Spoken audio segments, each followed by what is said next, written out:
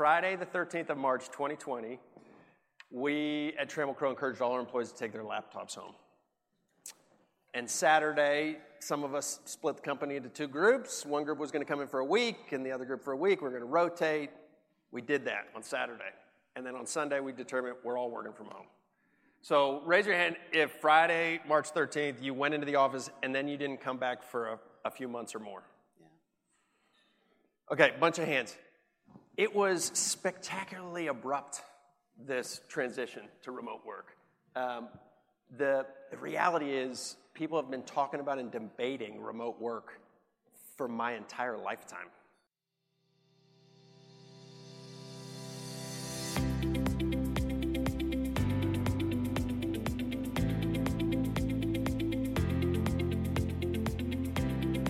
Hello and welcome to another edition of TrackCast, the official podcast of the Real Estate Council. From deep in the heart of Dallas, Texas, I'm Bill San Antonio. Thank you for joining us. On today's show, you'll hear a replay of our March 8th Market Matters event on the state of the office market, with insights from Granite Properties CEO Michael Dardick and Trammell Crow Company President of Eastern Operations Adam Sapphire. The office environment has been one of the hottest topics within commercial real estate since the start of the pandemic, and Michael and Adam join moderator Christine Perez of DCEO to discuss their observations of how the market has progressed in the years since, the impact of remote and hybrid work, and what the future holds. Before we get started, I'd like to take a moment to recognize our Market Matters sponsors, Grant Thornton, DPR Construction, Global Pro, and DCEO.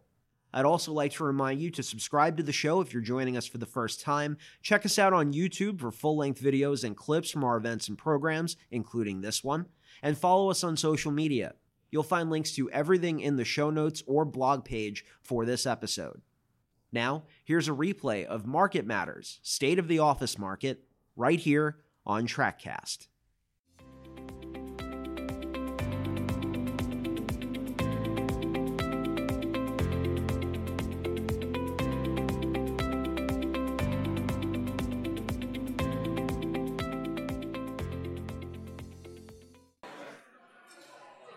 Good morning, everybody.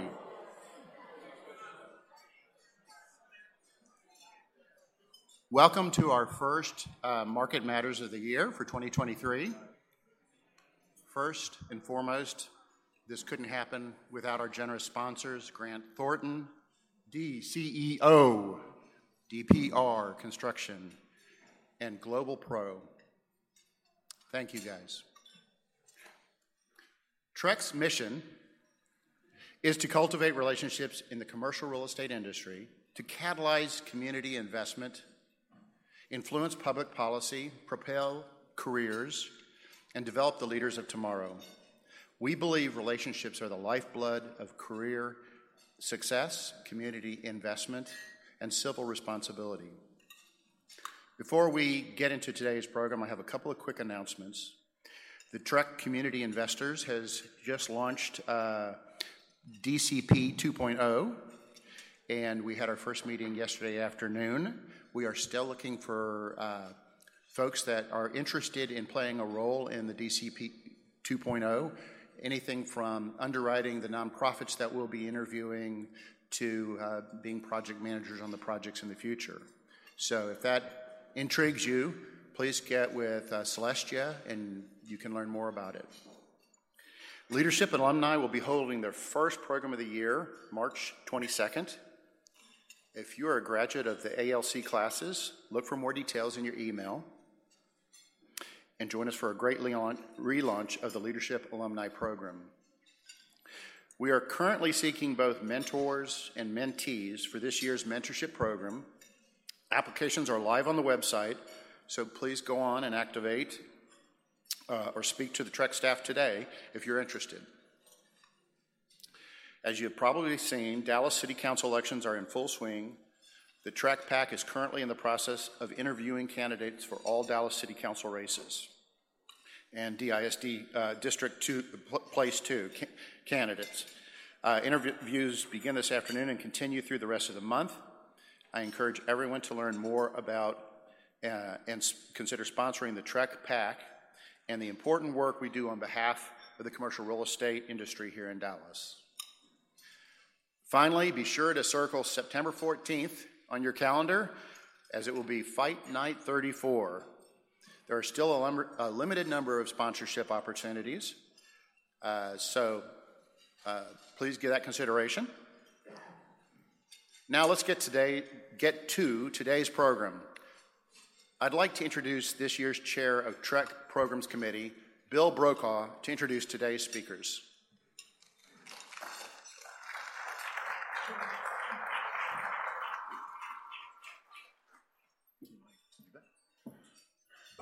Thank you, Mike. We appreciate your leadership as chairman-elect for TREC this year, and we'd like to welcome you to the first Market Matters of 2023 series, and we have a great program here today. We kicked off our programs this year in January with a visit with Tom Ghilardi, Dallas Stars owner. It was a great success, and we look forward to today. We've got a great lineup to talk about the state of the office market with Christine Perez, Michael Dardick, and Adam Sapphire. So let's kick it off. I do want to thank our sponsors once again. They're very important to us. Grant Thornton, our series sponsor, led by Arena Tariq. DCEO, our media partner, Christine Perez. And DPR Construction, our event sponsor, Kyle L., I think. And then Global Pro, our speaker sponsor, Rob Bulby. So many sponsorships still available. We have a few more series throughout the year. We've got a special one in May. Can't announce it just yet, but it will be coming, and I think you will enjoy that. Okay, let's introduce our folks today. Come on up. Christine Perez, our moderator. Christine is the editor of DCEO, the business title of D Magazine Partners in Dallas. She also oversees DCEO online site and its real estate and healthcare news verticals, along with Dallas 500. A national award-winning journalist, she has covered the North Texas market since 2000. Christine is a downtown Dallas resident and went car-free in 2018. She received her degree in journalism from University of Minnesota. Our first panelist today is Michael Dardick. Michael Dardick is a founding partner and CEO of Granite Properties. Granite Properties is a privately held commercial real estate investment and management company with offices in Atlanta, Dallas, Denver, Houston, and LA. Since 1991, Granite Properties has acquired or developed almost 30 million square feet of commercial real estate. And Michael is a graduate of the University of Missouri with a degree in finance.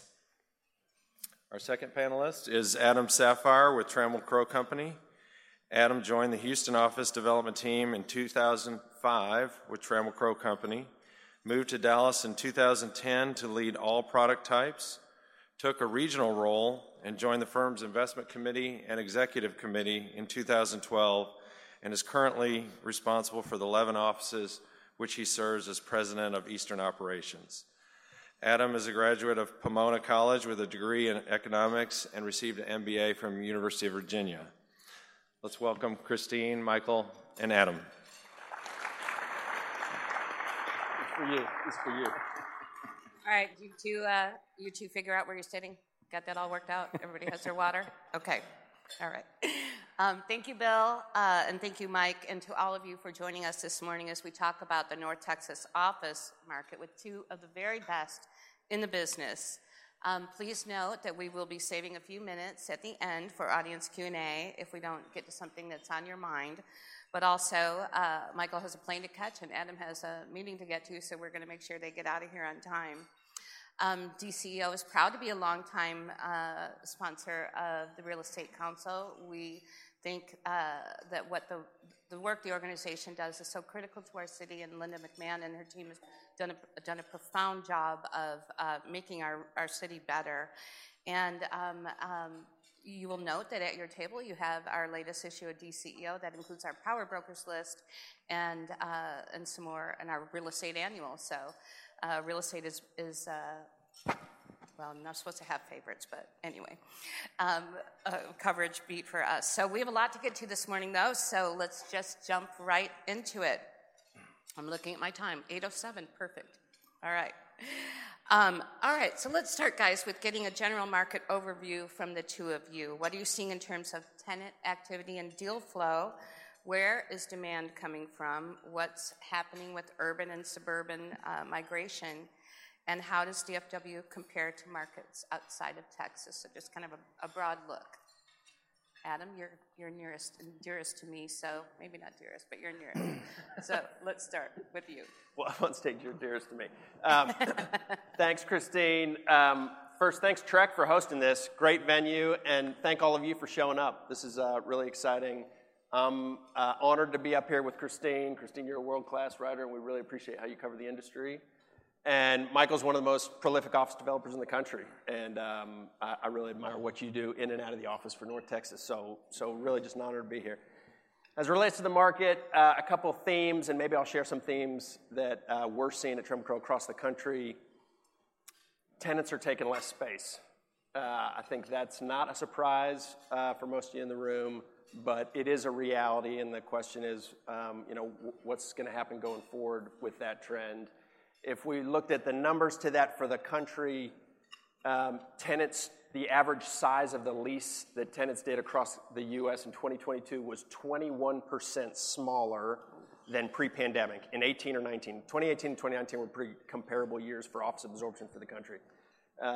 So the tenants are clearly taking less space. The good news for last year was more leases were signed, about 14% more for the country, but the net effect was still 9% less space was absorbed. So that's one reality. Another reality is that the flight to quality that we've all seen for our whole careers, there's always been a flight to quality, right? At every point in the cycle, we feel like that's strengthening, and it's a bit more acute right now coming out of COVID. So some anecdotes to that would be, if you looked at buildings built in the last cycle, so after the Great Recession, every metric is better for those buildings. Those buildings, which we're just going to call newer buildings, higher quality. So the vacancies are a lot less in those buildings. If you come to Dallas, the vacancies in the newer vintage buildings is about 9%. That's less than half the vacancy for the overall market. When you look at through COVID, one of the things I think most interesting through COVID, the only vintage that had positive net absorption across the country every quarter through COVID was the newer buildings. Rental rates are higher. Class top tier, what we call top tier buildings, raised rates about 4% each year in 21 and 22. The rest of the market decreased rates about 3% each year. So however you look at it, there's a flight to quality. Some things that I think are interesting that have happened in North Texas that are great for the industry are that we converted on new construction to net rates. So I worked in Houston before the Great Recession. There were gross rates, and we converted then from gross to net.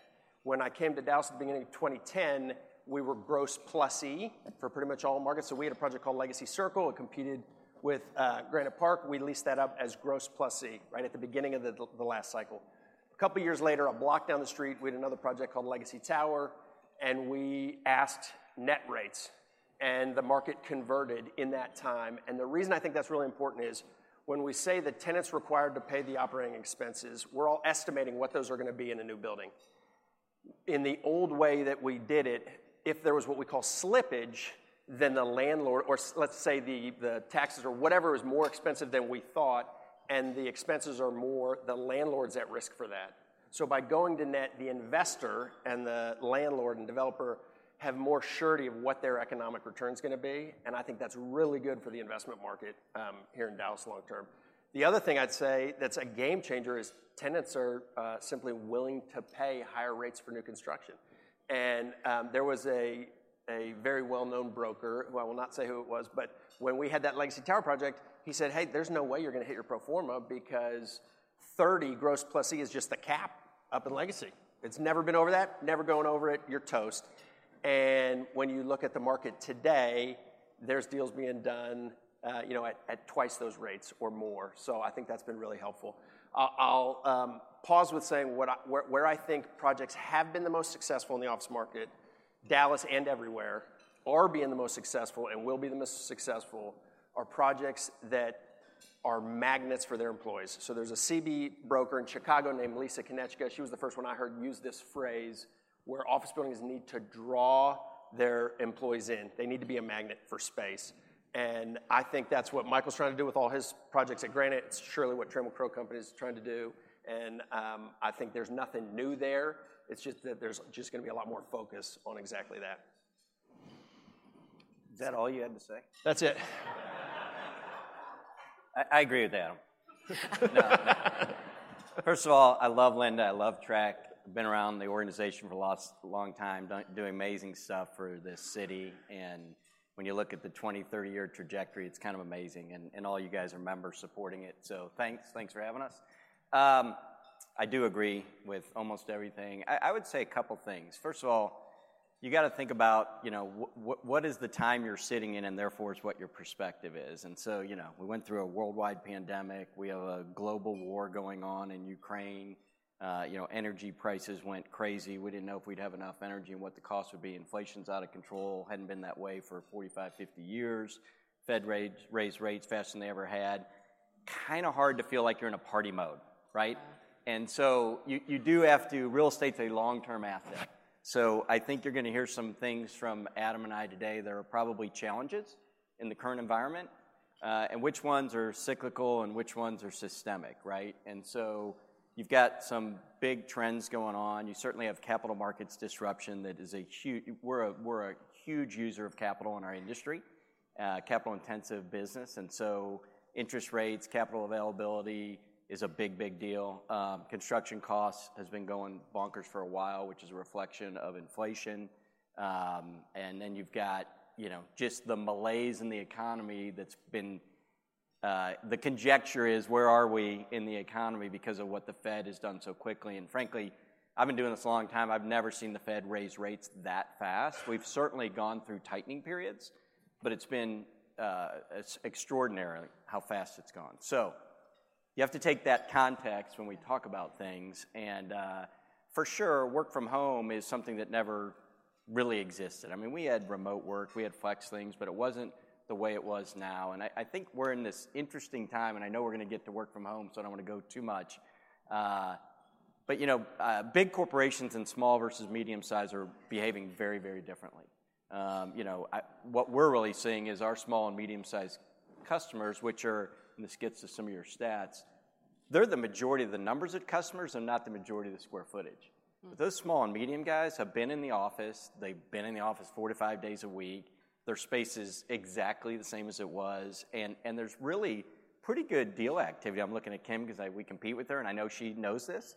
There's really good deal activity in the small and medium size. What's changed significantly, and Dallas is a microcosm, I would say the same thing about Midtown or some of these other great suburban markets, the big deal flow has really gone away. And it's gone away primarily in the suburbs, although we're starting to see it bubble back up just a little bit.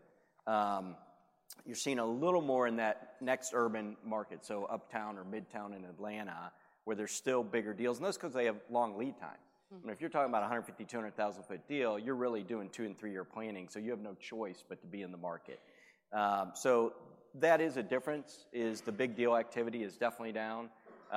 For all of you that look at deal sheets, you've gone from 10 million square feet of prospects to 4, so it's real. Some of this is really just a reaction to the economy.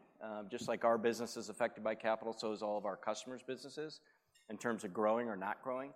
But if you step away from the micro, I would tell you Robert Jimenez runs our real estate group, and he's got a lot of good data just from running all of our buildings. The term of a lease, if you go back to 19 versus 22, it's down 5 or 10%. So the thought that everybody's doing 2 or 3 year leases just doesn't play out in the data. I think some of that is there's more 3-year leases, but because TI's higher, a lot of people are saying, just give me a longer term lease and amortize it, and it weighs out. Same thing on renewals. It's 5 to 10% shorter term. Again, I mentioned from a square footage standpoint, really a bifurcated market. Small and medium-sized customers are really pretty much the same size. When you think about trying to squeeze out 20 to 25% of your space, which all of the big guys are doing that, number one, you have to have numbers, right? Because you're doing averages of how many people are going to be in the office at any time. And then number two, you got to spend on technology and furniture and layout to make it happen. So it's really the bigger companies that are doing that. I think what's going to be interesting, and do not take this as a hope note that this is going to turn around, because I don't think it will. I think the work from home impact on how much people will be in the office, in our opinion, is a long-term headwind. But you know, we've tried shared desking 3 or 4 or 5 times. Hoteling, there were all kinds of different names for those who've been in the business a long time. It's never stuck. I'm not saying it will not stick this time, so this isn't a hopeful comment. I would just tell you factually, people have not enjoyed sharing a desk in the past, and the only way you get to that 20 to 25% is sharing a desk. I just think really what we're dealing with right now, and it's going to flow through everything, is 2 big things. One's cyclical, which is capital costs, interest rates, and one is systemic, which is the changing office environment. We'll get back to our conversation with Michael and Adam in a moment, but first I'd like to tell you more about our Market Matters series sponsor, Grant Thornton. Grant Thornton is one of the country's largest audit, tax, and advisory firms. With a commitment to people and a long track record of delivering quality results, the firm lives by its mission to make business more personal and build trust into every result. Grant Thornton is also home to 8,000 problem solvers, working from almost 50 offices nationwide, and for this firm, how they serve matters as much as what they do. Go to grantthornton.com to learn more. Now, let's get back to the show. Excellent points. At D, we still have our 2 floors. Everybody still has their same desk. We're in the office 3 or 4 days a week. Nothing's changed at all, so we fit right into that. Now we do have right from home days on Friday. So, Christine, I forgot to mention about migration. So, you know, if you look at any site selection book, the last 10 years, Texas has been number 1 or 2 in the country for big corporate relocations. If you looked at 22, for all the companies that moved to Texas, 45% of them came to DFW. So we are winning even inside Texas. Texas is winning overall for corporate relocations, and DFW is winning within Texas. About 10% of those were in the city of Dallas. And I think a lot of that has to do with if you're a really, really large firm, you're doing a corporate campus, and that means you're out in the suburbs, which is how that balances out a little bit. The other interesting thing, and Phil Puckett's probably not here, but a good friend of ours who probably is the king of the legal deals, when we think about urban migration, you know, finance and legal is really a large part of your urban tenant base. He was just telling us the other day, in the last several years, 27 law firms moved to Dallas. 25 of them picked Uptown. So I think you are seeing urban migration from certain industries, finance and legal. Yeah. One other factoid I saw that just blew me away is that Texas population growth has grown at 2 times the nation for a century. For a century, Texas has grown at 2 times the nation. And where this relates to migration is the last decade, you know, population growth is births over deaths and migration. And the last decade, 50% of that growth has been migration. So it's been a big deal for our market, relocation activity. Glad to be here, for sure. Yeah, for sure. Let's talk just a little bit more about return to office. Would love to know how your firms are handling this work from home, hybrid, back to the office mindset, how it's affecting productivity and growth of team members, and what impact it's having on the demand for office space. You already said, Adam, that people are taking 25% smaller offices. Can you add some context? Let me go again. Yes, please. Okay. Friday the 13th of March 2020, we at Trammell Crow encouraged all our employees to take their laptops home. And Saturday, some of us split the company into 2 groups. One group was going to come in for a week, and the other group for a week. We're going to rotate. We did that on Saturday. And then on Sunday, we determined we're all working from home. So raise your hand if Friday, March 13th, you went into the office and then you didn't come back for a few months or more. Yeah. Okay, bunch of hands. It was spectacularly abrupt, this transition to remote work. The reality is people have been talking about and debating remote work for my entire lifetime.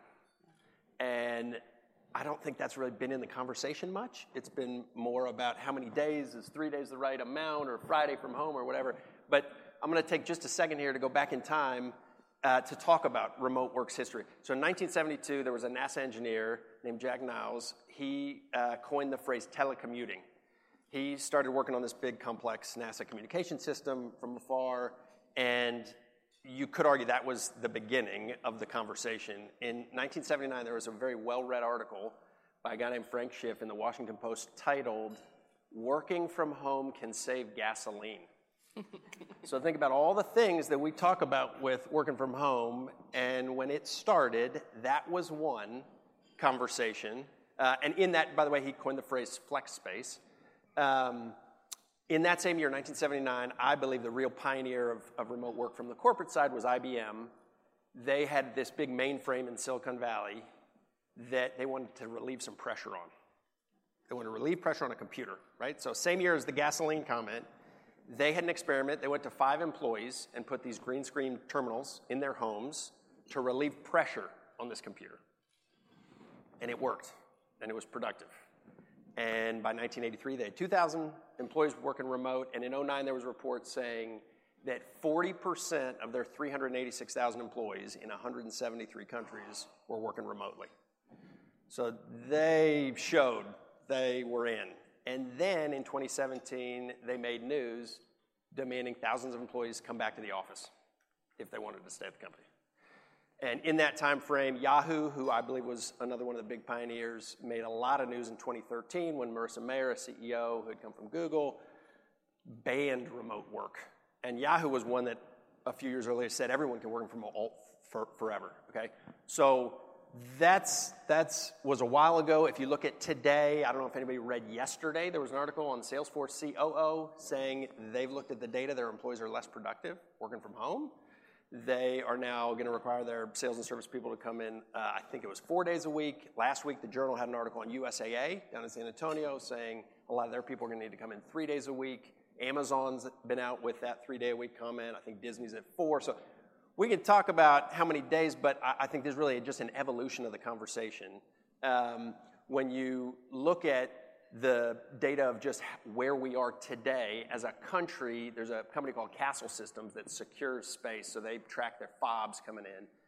The country, for their buildings, which is a lot, is back in a little less than half of what we were in 2019.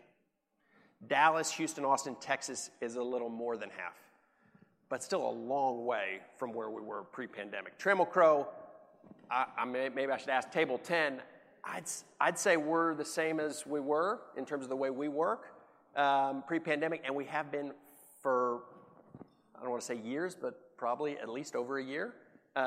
So when I think about what you do, what's the function, and how are you most productive, if you're personally productive, you're talking about writing from home, if you have a job where you just need to focus and work by yourself, I think it could be argued that if you come into the office, you could be less productive because everybody else is a distraction. If collaboration and teamwork is important, so call that proximity productivity. If your productivity is going to go up, in my opinion, because of those two things primarily, collaboration and learning, because you're proximate to others, then you're going to be better off in the office. And looking at this crowd and knowing some of you, I think you're all going to be more productive in the office because you collaborate and you want to learn and you want to teach others. So when we think about, hey, where are we going, some of the things we can look at is we can look abroad to Europe and Asia. They're back in the office more than we are compared to before the pandemic. There's reasons like smaller homes, shorter commutes, that collaborative culture that they may have. So I believe we're still trending slowly. We're going to keep coming back into the office. But as we think about who's best to be working from home, I'd think about what do they do, what industry they're in. And I'll end with, this is not, by the way, nothing I'm saying is Trammell Crow company talking. These are just all my personal views. My belief is from watching what happened during the dot-com bubble bursting, and then both from Houston and Dallas, because I kind of transitioned through the Great Recession, I don't want to say silver lining. If there's a downturn that is worse than most people think, and I believe there will be a downturn worse than most people think, I believe there will be a lot more people coming back into the office, a reversion to the mean, so to speak, And we'll see. I think that's the only thing I can think of that's going to be a real driver to move the needle on how many people come back into the office is that employee, for a variety of reasons, wanting to come back in more. What are your thoughts, Michael? That was great. Thank you. Thank you.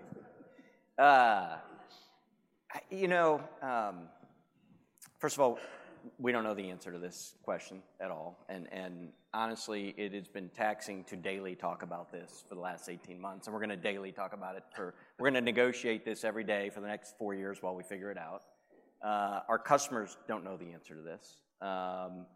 But I would say you've got kind of two competing forces here. You've got what I'll call technology, and there's a lot of layers of that, which would submit you can be productive from anywhere, versus what I'll call anthropology, which is the human animal for 5,000 years has been gathering around a fire because we're biologically driven to social interactions that not only cause meaning for us, it's how you make a wheel, 5,000 years ago by, collaborating with somebody else, right? So I think you've got these two competing forces. There's a lot of noise in between. What I would say is this, is if you're in the production side of our business, Adam and I have been living in the hybrid world for 20 years, right? And instead of working from home, we were working from an airport, we were working from a Starbucks, we were working wherever we were on the road. We were in between meetings, and so we stayed uptown or up north in between our meetings because technology allowed us to do it then, and you were productive. We still had an office, but we only used it part of the time. So I actually, we work really hard to inspire our customers to flourish, and I really feel for them, honestly. They're really struggling with what is the right thing to do.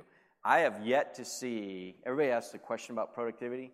Honestly, I've yet to see somebody have an actual study that you could rely on that measures the productivity. And maybe it's out there, and I just haven't seen it. But people talk about productivity. I think a lot of it has to do with, my generation, you manage by seeing people and walking around, and so did it feel productive?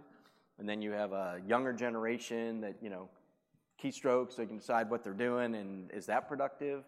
So the net of this whole thing is, my opinion is, there is a middle ground between technology and anthropology.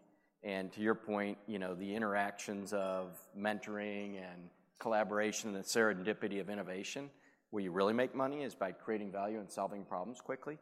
And this is a complete guess because we don't know, but in talking to our customers, it does feel like it's going to shake out to plus or minus 3 or 4 days in, plus or minus 1 or 2 days out. But I think the trickier part is, how does that work? And what I like to describe to people, because this is the challenge our customers are dealing with, the supply chain logistics industry has been around 10 or 15 years, right? That is an entire industry to figure out how to be efficient moving a box, okay? An inanimate object, we're going to take 15 years with technology to figure out how to be efficient, to have that box in the right place at the right time. Well, now we're trying to do that with a human animal that interacts with other human animals. It's a really difficult equation. Yeah. And so a couple of examples that are just little problems where you say, let's just let anybody come in at any time they want. Well, if Sally and Billy need to work together and they're not in together, well, that doesn't work, right? That's a little bit of a duh, okay? Okay, well, let's have our finance and investments and accounting group and tell them, you all be in together because you work together largely. Well, maybe we have a senior exec in finance, a female, that is mentoring a bunch of females in other groups that aren't there. Well, okay, we lost that mentoring that could go on. So there's a million permutations of how it's hard to do this supply chain thing. I think it's one of the things you're seeing now that I do find fascinating is these really big companies a lot of them have settled on the Tuesday through Thursday. Okay, everybody be in the office Tuesdays through Thursday. And what they're solving for is this, have everybody around. The other thing we all know is, I don't want to go to the office if 20% of the people are there on Tuesday, and I happen to pick Tuesday, but on Wednesday, 80%. You want to be around the energy of people and the ideas and the serendipity. Well, the Tuesday through Friday is interesting to me. I understand how it makes the logistics problem simple, but if we're really dealing with flexibility to help the human animal, what if my spouse has dialysis on Tuesdays and Thursdays, and I really want to be in the office on Mondays and Fridays? Well, your Tuesday through Thursday thing isn't really flexible for me.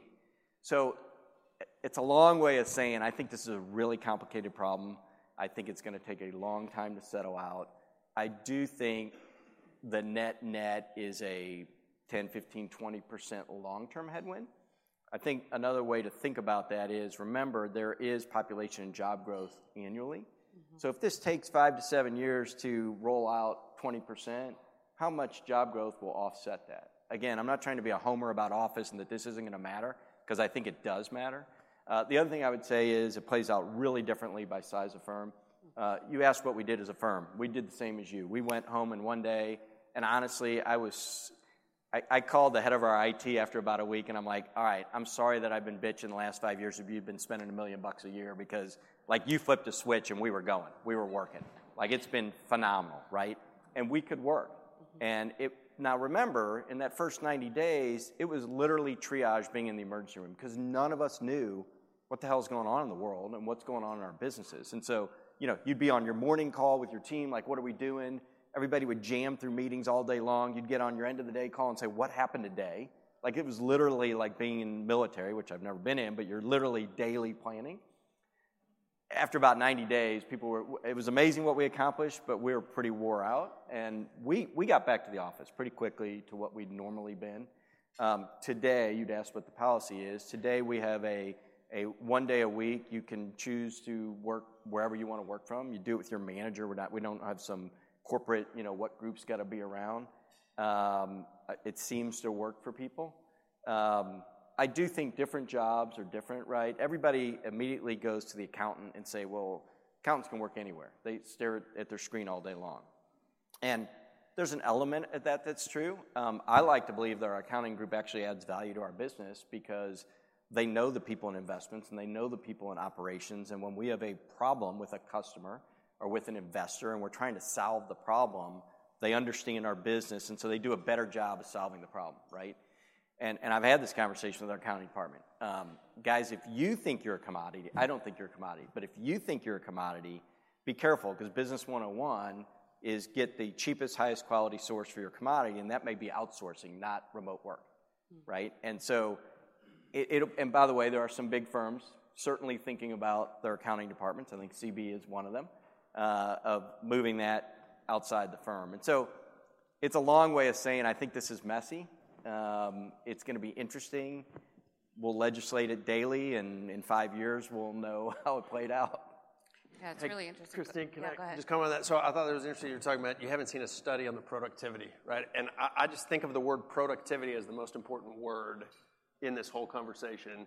And it feels like every company is trying to declare their belief of productivity based on whether they think they're more productive in the office or out of the office. And so I think there's a couple facts, I believe, like technology's great from home, it's better in the office. It should be cheaper, faster, more reliable, higher bandwidth for your Wi-Fi, whatever the metrics are.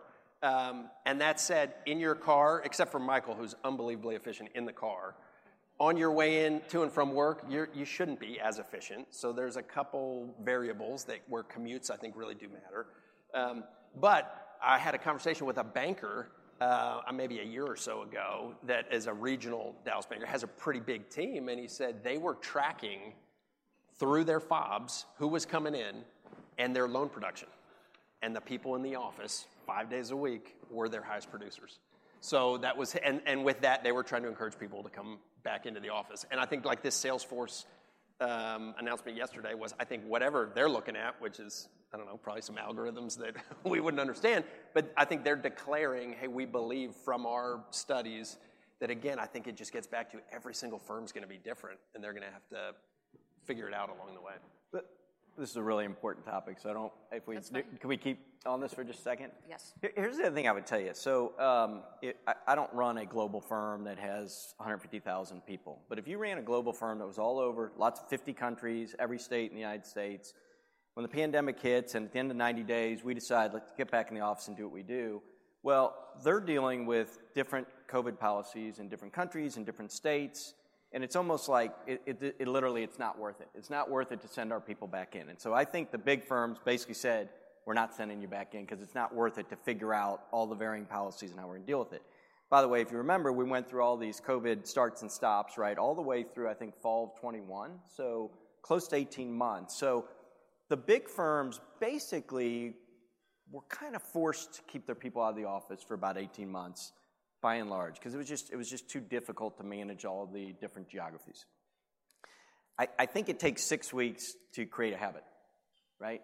So people were sitting at home for 18 months, so they created a habit. They created a life around that, whether it was around their spouses, their workout, their kids, whatever. And so what the big companies have been dealing with since, because you remember fall of 21 was when everybody was coming back to the office, right? They've been dealing with, they have these habits that have been created in their employees, and they're hard to break. It's not that the employees, I think, but for that 18 months would say, oh my God, I hate being in the office, I don't want to be there. They created a new habit, okay? The other thing layered on that, which we all know, is we're in a 3.5% unemployment rate, and for all of you who are college educated, we're in a 0% unemployment rate. And so these CEOs also had their head of HR saying, man, don't do anything that's going to compound our labor problem. So they've been dealing with that as we went through this. Back to the productivity thing, and I think it relates to these big companies. I used to say, when it was rock and roll at the end of 21 and started 22, when your revenues are like this, you kind of ignore a lot of other things. And you say, oh, wow, our productivity is great, because they substituted revenue growth for productivity, which are not the same thing. But it certainly makes you feel better when your revenues are doing great. And I said back then, when we hit a patch of a slowdown, people are going to step back and say, are we really as productive? Because if you remember back then, everybody was saying, we're so productive working from home, this is phenomenal. And I think they were really substituting revenue growth for productivity. So I'm going to conclude where I started. I don't think we know the answer, other than for sure things have changed. One other thing I will say, and this gets back to the anthropologist, we care a ton about our people like as human beings, like their life. Like we want them to have meaning. We think they're, by the way, if we're not altruistic, let's just say we're greedy, we think it makes them better for the firm, even though we think it's better for them. And so why wouldn't you come up with a hybrid model that helps them in their life, and therefore they can feel better about what they're doing and having more meaning? And frankly, we think if they're together and we're doing the right thing in the office, there is meaning to being around their compatriots in the office. Like many of you, we've had several people get married that met at our office, right? I mean, it's just part of your life. I mean, if you're going to spend 40 of your waking hours working somewhere, I would tell you also, we have a mental health crisis in our country. Yeah. Certainly working at home in your apartment by yourself is probably not good for your mental health. So I think there's some other dynamics that is going to flow through that we just don't know the end game yet.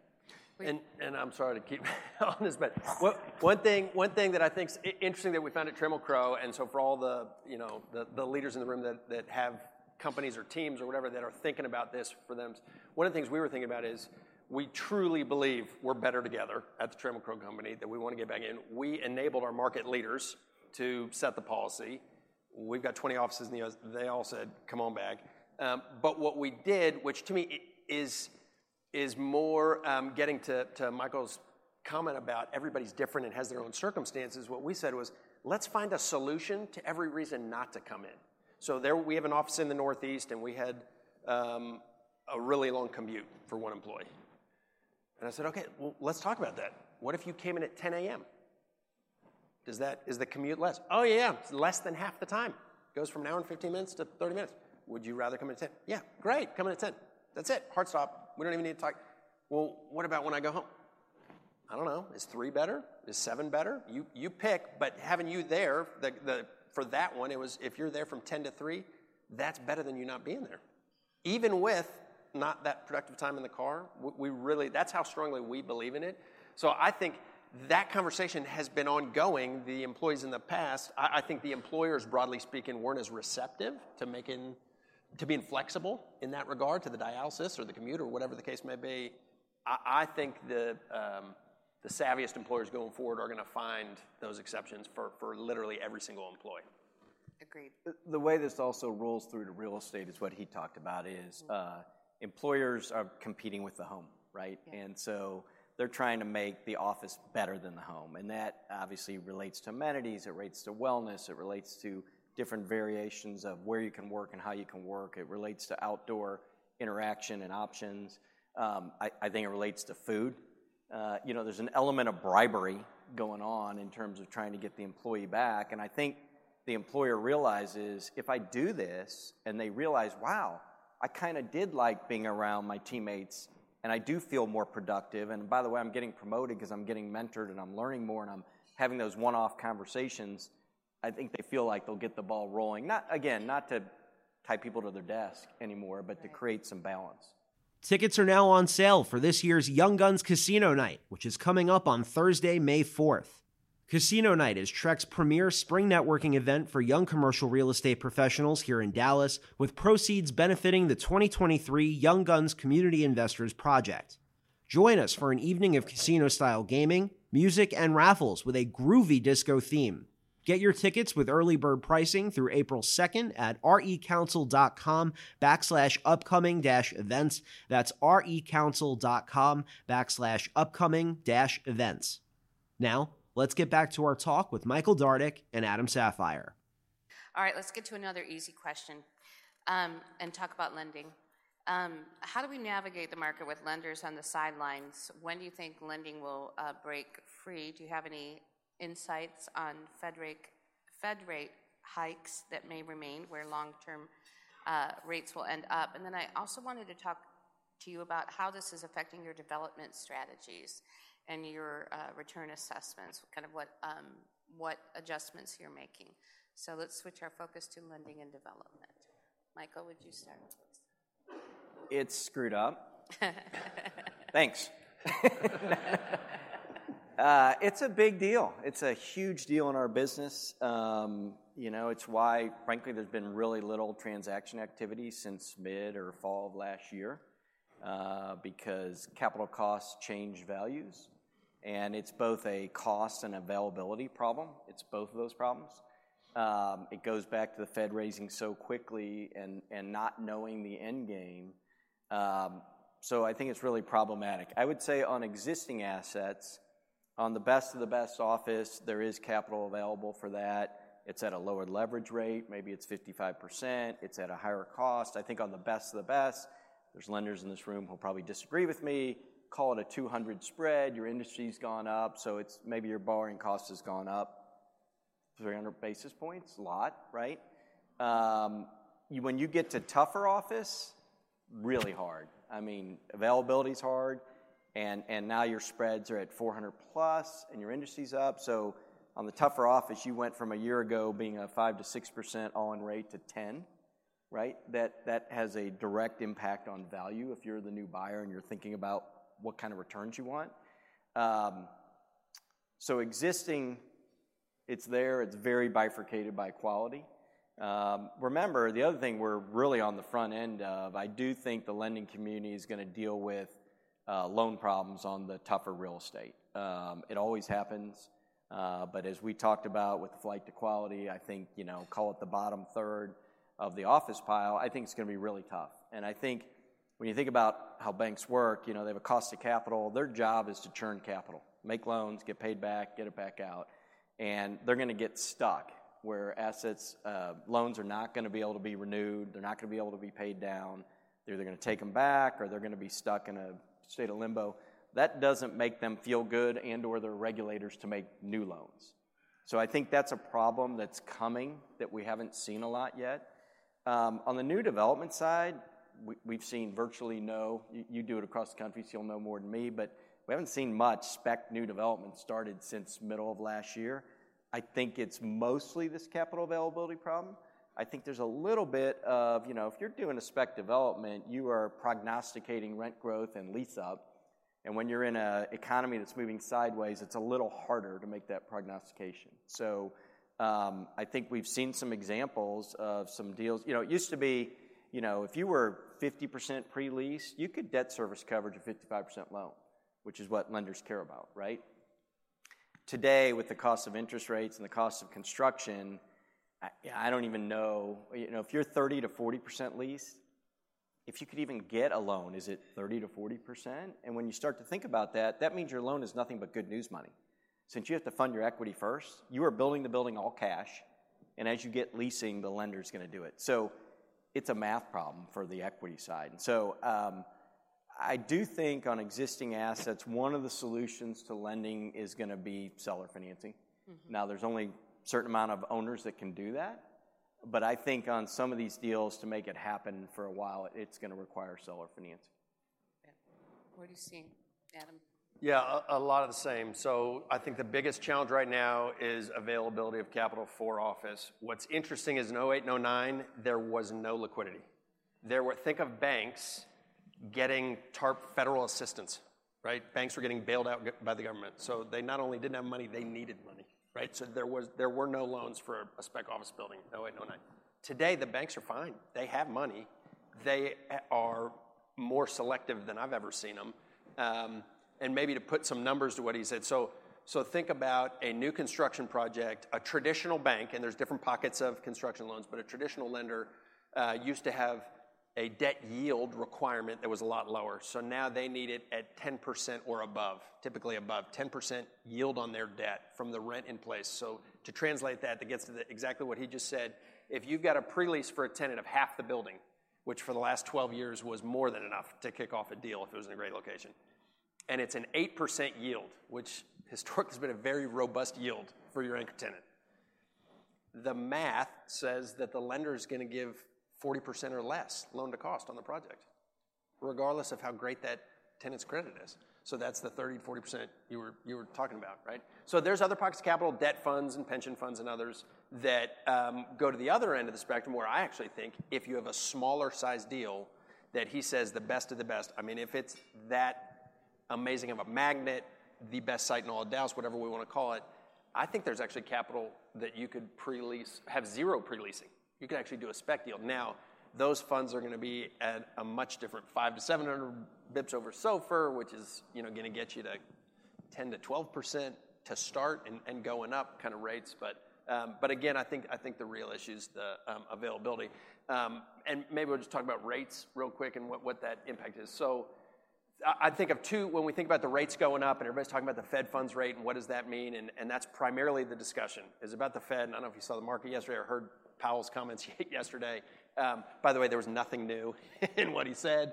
But everybody's talking about the short end. I think it's worth talking about two ends of the spectrum. One is the short end, which we talk about the Fed funds rate, which is a range between 4.5% and 4.75%.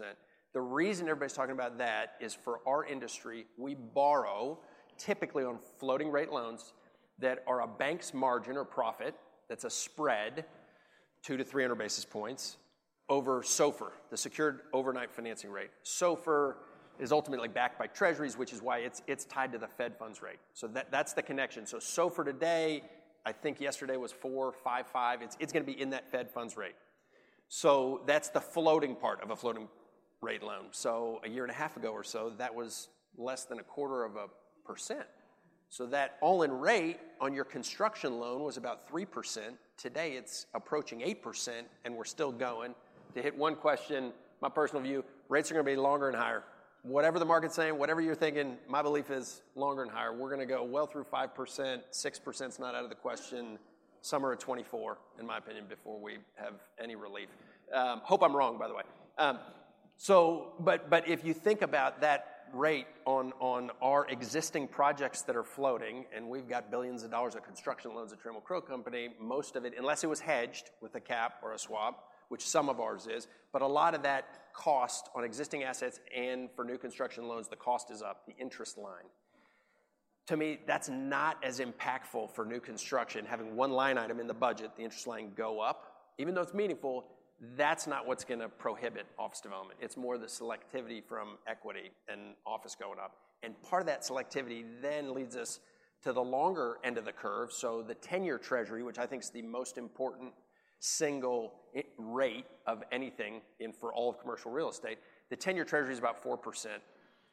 If Michael was to sell any of his beautiful buildings, the buyer likely would put on 5 to 10-year debt, and the 5 and 10-year treasury is relatively flat. The 10-year used to be about a 1.5% not too long ago, a couple years ago. So insurance companies give loans for Granite Park, or pick the example of some Class A project, and it used to be about 170 bips over the 10-year, was a 10-year interest-only loan that a buyer could put on his assets. So if the 10-year was 1.5%, and that spread is what an insurance company is going to give a buyer, we're a little over 3%. That's how cap rates for all product types got so low, is because the positive leverage was based on almost a 3% return, if that makes sense. If the 10 year's at 4 and now the lender needs a little more margin, let's keep it simple and say it's 200 basis points. So that same loan is now at 6%. The buyer coming in, if the cap rate goes below a 6 on pretty much any asset, that means the buyer's having negative leverage. They have to use some of their equity return just to pay the debt down. So there's a psychology right now, in my opinion, for office where that longer-term financing is a bit of a barometer of where the cap rate's going to be, which means I think values have diminished pretty significantly in office. Cap rates up 150, 200 bips for great office, and maybe more for others. So anyway, we're at Crow. We're watching the whole thing. Everybody's talking about the front end. I think it's really important for all of us to focus on where those longer-term rates are, which, by the way, are expectations of inflation. All of it going up means most believe the Fed is not that close to controlling inflation, and that we're going to have a pretty significant challenge. So before I add to that, could you just say one positive thing today? Just come up with. It doesn't even have to be about real estate. Okay, this is serious. You can say anything this positive is serious. you'd like. This is serious. Michael, you look great today. Thank you. I appreciate it. Wow, that was a lot. Yeah, most people are not betting that the Fed's going to reduce the short term today. And you're right, the short versus long is a different. Who knows? Everybody seems to think 24, something will happen. I will say this, what goes up comes down. It went up really fast. There's a chance that they overshoot, and it could have to come down very fast when it happens. Now, that's the short rate, which is a lot of the borrowing in commercial real estate for sure on development. The long end of the curve, you're exactly right. The 10-year, which normally you're going to price your actual values off of, sat down at 1.5. That was a ridiculous number. It was great for us. It drove a lot of fantastic profits. I think most people would tell you it feels like that normalization is 3s, mid 3s, maybe high 3s. It's a little higher than that now. And you add a spread to that, and you've got, normalized cap rates of 5.5, not 4.75 or 4. It's a bigger problem for the multifamily and industrial business than our business. You should have said that. That would have been a positive statement. That's it. But, there's just arcane, weird stuff that happens in this because we never used to really worry about caps on your financing, right? A lender would tell you to, basically they're protecting themselves, right? They make you a loan, and your loan's at 5% with everything included in it, and the debt service coverage, they do their math, and they say, wow, if this gets to 8%, it's a problem for us. So they say, buy me a cap at 8. Well, it's so out of market, you'd spend $50,000 on it, you wouldn't even think about it. It was like, it was not an asset. It was some liability. You spent $50,000. It was insurance, right? Yep. Now, caps are several $7 million. And by the way, I'm so happy. It's the first time in my life we've used caps on 3 deals in a big way, and it's saving us a lot of money. But what you have to think about is, usually you're buying a 2-year cap. Depending on how long this goes, you're going to have to redo that cap. So there's weird stuff going on. The net is interest rates are an enormous problem for a capital-intensive business. And lenders are requiring caps, almost all of them, especially for office. And we saw that in late 07, early 08, as we were going to the last downturn. And then it's... So you think, by the way, you made a comment I totally agree with. Scale matters. Bigger loans are definitely a bigger problem. And a lot of this has to do with most of these institutions syndicate because they don't want to carry it on their book. And nobody wants to be in a syndication now on these bigger deals. So they're definitely harder. But you think you could get a spec development that was smaller financed today? And actually, office. Yeah, and I think you could do it at like 55, 60%, maybe even non-recourse. And there's your positive. There you go. There you go. I'll tell you who those lenders are later. By the way, the debt funds, they also have a problem. You know, you used to be able to just go to the debt funds and it was just a higher cost of capital, but it's available. But remember, they finance their book. So they use a collateralized loan obligation or something else to finance their book, so they're gummed up as well. So, I mean, just to be honest, the groups we're talking to, and we're doing it in other product types, but we're starting to borrow from the equivalent of pension funds from other countries. Yeah. And just they're just in a totally different place. So it's not even the U.S. They don't have the same regulations, which is a big deal for our banks. Right. Well, we didn't get to every single question, but I'm really happy to say that you guys covered a lot of the topics that were part of the other questions, like values and releasing. So thank you for that. I know you have a plane to catch, so let's limit it to just 2 to 3 minutes of questions and answers. Does anybody have one that they'd like to shout out? And if not, I have one last one. Okay. I'm sure one of the questions that you had on your list that you didn't get to was about office conversion to multifamily. I think that's a topic that's on everybody's mind right now. So just want to get y'all's general thoughts on that. I know that you guys are not in the business of multifamily. Maybe you might want to bury your heads in the sand on that one, but just want to get your general thoughts on how prolific you think that might be in this down cycle. There's about 4 million square feet of residential and hotel conversions absorbing office space downtown. That's what we're talking about. I think it's an important move to the next part of the cycle, if you will. Number one, you've got some real estate that's obsolete. Let's just talk about a suburban B building, right?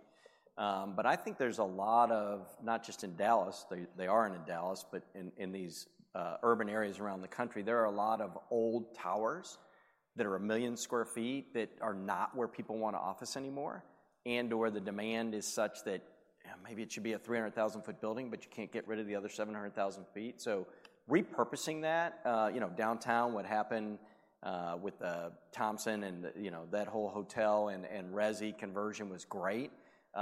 Jonas Woods, I know, has 3 or 4 deals that he's redoing, which are these big obsolete towers where you're basically trying to break the tower down from 1 million square feet to 300,000 feet of office. I don't know anything about the math. Jonas will tell you've got to factor in a 30% loss factor because, if you're living in an apartment, like being in the interior of a building doesn't really work. And so you really got to almost cut the whole of the donut out of the interior of the building. And so that's a 30% loss factor.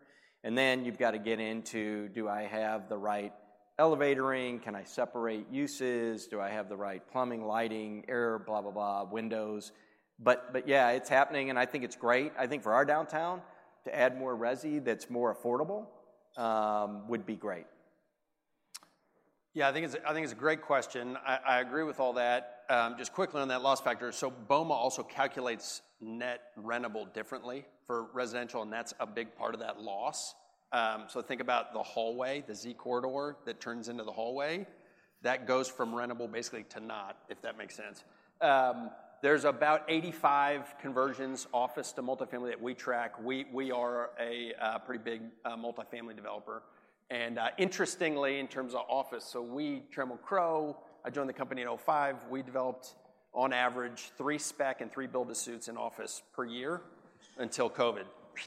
And we're still doing build-to-suits. We've started 1 spec office since then as part of a mixed-use tower. But for the first time since I've been with the company, our multifamily business is a lot bigger than the office. Office usually, in large part, just because the dollar per foot's more. But we're tracking 85 across the country. That's about double what it's been for the decade before each year for the country. So in reality, not that many buildings are actually getting done. The challenges, you hit on quite a few. I'm not even going to get into all the challenges with it. I'll just get to the punchline, which is it's just really hard for us to make it pencil. It's I guess the easy way to think is we basically get to the land value is what we can typically pay for, regardless of the size of the building.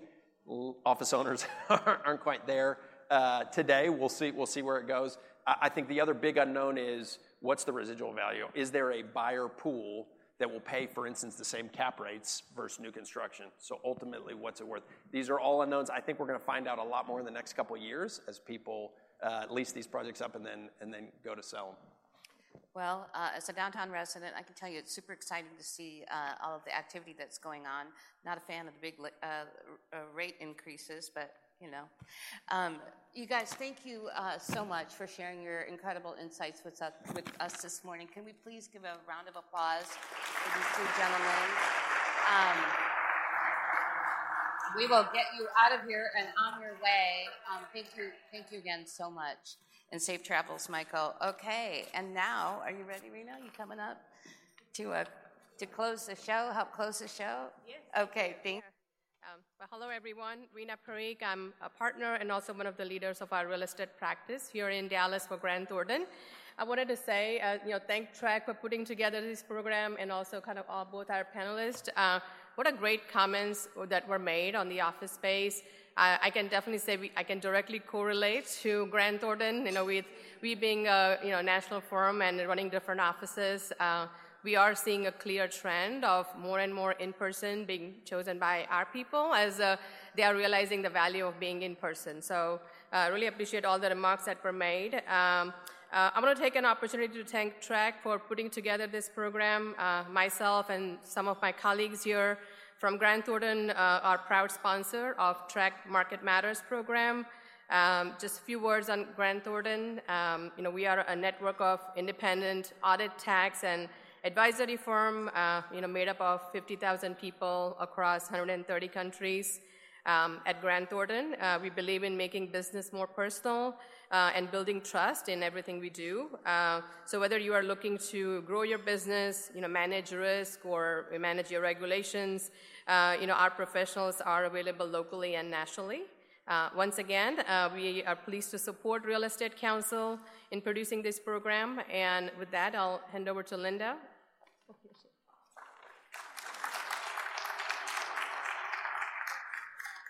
Just a couple quick comments. Thank you all for being here this morning. It was a great program on office. I think all of us are really curious about what's happening. I will tell you, our office has been back in pretty much full on as soon as we could be. And that's because we're a membership organization and we want you to come visit us. We want to make sure that you have an opportunity to engage. We really appreciate the support of Grant Thornton. Thank you so much for being a continuous supporter. And Christine, you're the best. DCO is a great partner. We're really happy to have you. Don't forget the things that Mike mentioned at the beginning. Fight Night, if you have not bought your sponsorship or your table, we really are going to have an amazing event again this year, so don't miss out. Dallas City Council and mayor elections, this is a really critical election. All seats are up. So if you're not engaged and you are a resident of the city of Dallas or you do business in the city of Dallas, this is an important election. We want you to be engaged because we're working every single day at City Hall to really make things better for the development community. And lastly, I know a lot of you are mentors, want to mentor. We appreciate your involvement in our mentoring program.